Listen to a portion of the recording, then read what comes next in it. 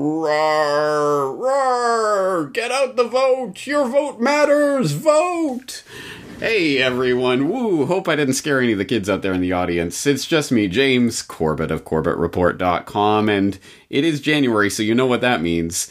It's time for the second annual Real Fake News Awards. That event where we dishonor some of the biggest fake news stinkers of the previous year with Dinos, the awards for the worst fake news stories of the year. This is, of course, the second annual edition of this Dishonor Award ceremony.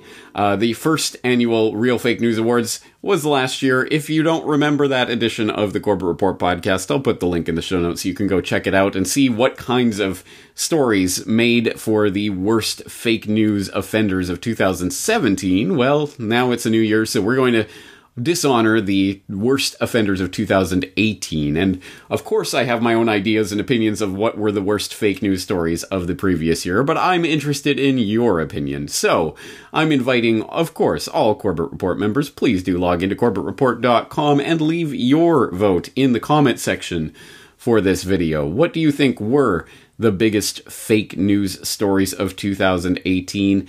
If I use your comment on the second annual Real Fake News Awards, which will be broadcast this Friday, so get your vote in very soon, but if I do use your idea, I will be sending a free Corbett Report DVD of your choosing to you. So, once again, this is only open to CorbettReport.com members. If you are a member, please log in and leave your idea in the comment section below.